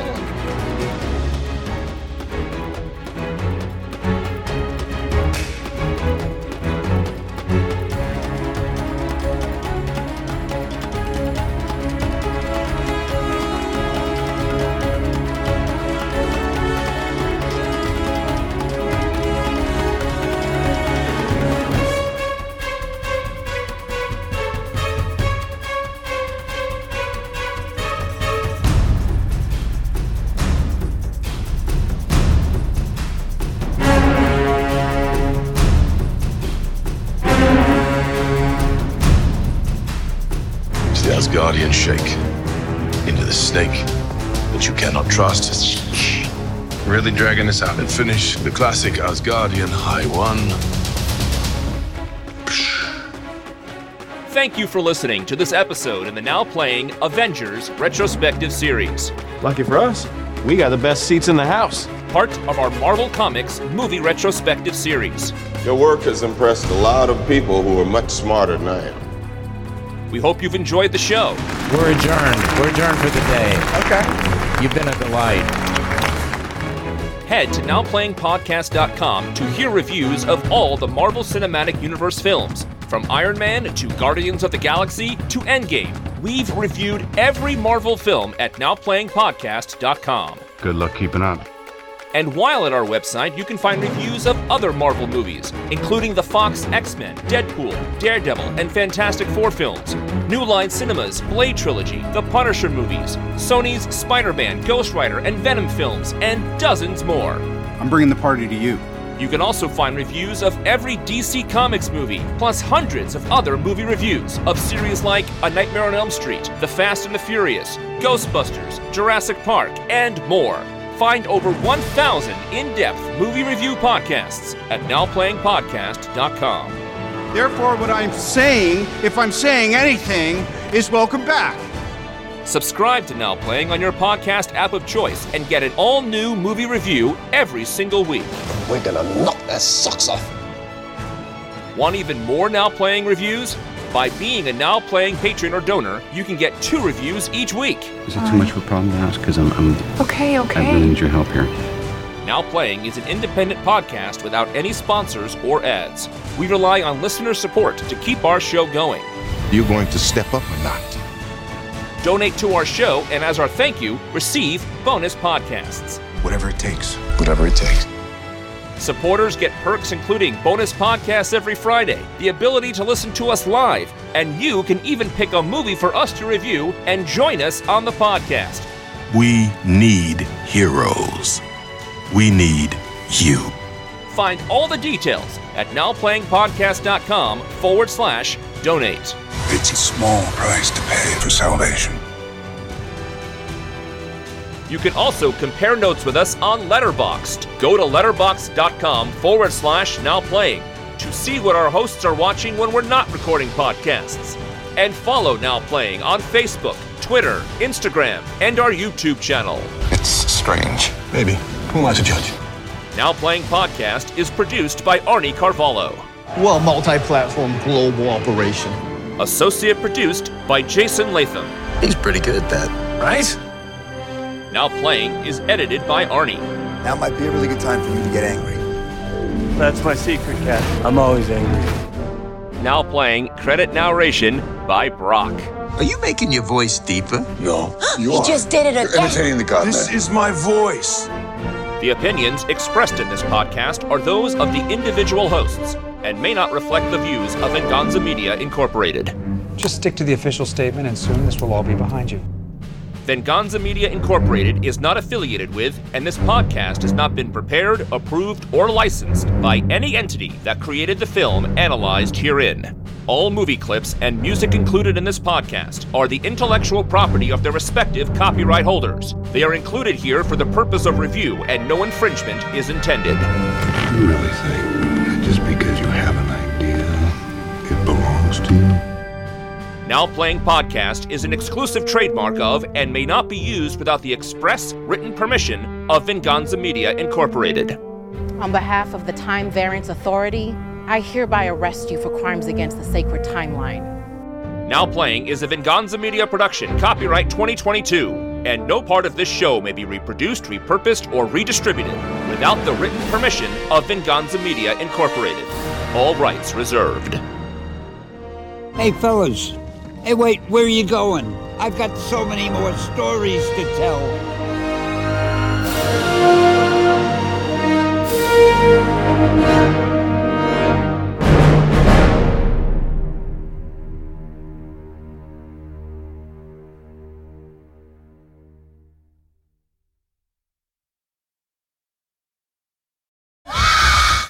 I think he took apart as Hulk Hogan. That movie is yet to appear, but he will be the Hulkster at some point on Netflix soon. Oh, he's been Thor, and then he'll be Hulk? He can fight himself? Yeah, well, you know what? Hulk was never this ripped. This is... If you go back to those 80s, he was just orange. Are you dissing the 26-inch pythons, brother? Yes, brother. I'm saying that they're not 26 inches, actually. Now that we've actually seen people that have accomplished that, we know he was kind of full of hot air. But... all the cosplayers are over at the Minions film. If you know the Gentleman Minion meme that's going on. Oh my god, there were like 4 13-year-olds in their version of Suits, which included like 80 sunglasses going into Minions. I'm just like, thank God we're not reviewing Minions. I don't want to go in that theater. I mean, even if the kids weren't dressing up for it, I don't want to see Minions. Yeah, agreed. Where Thor Hemsdale is going to have to make... this is also a moment... thrown away Stormbreaker. Hemsworth. Damn it. All right.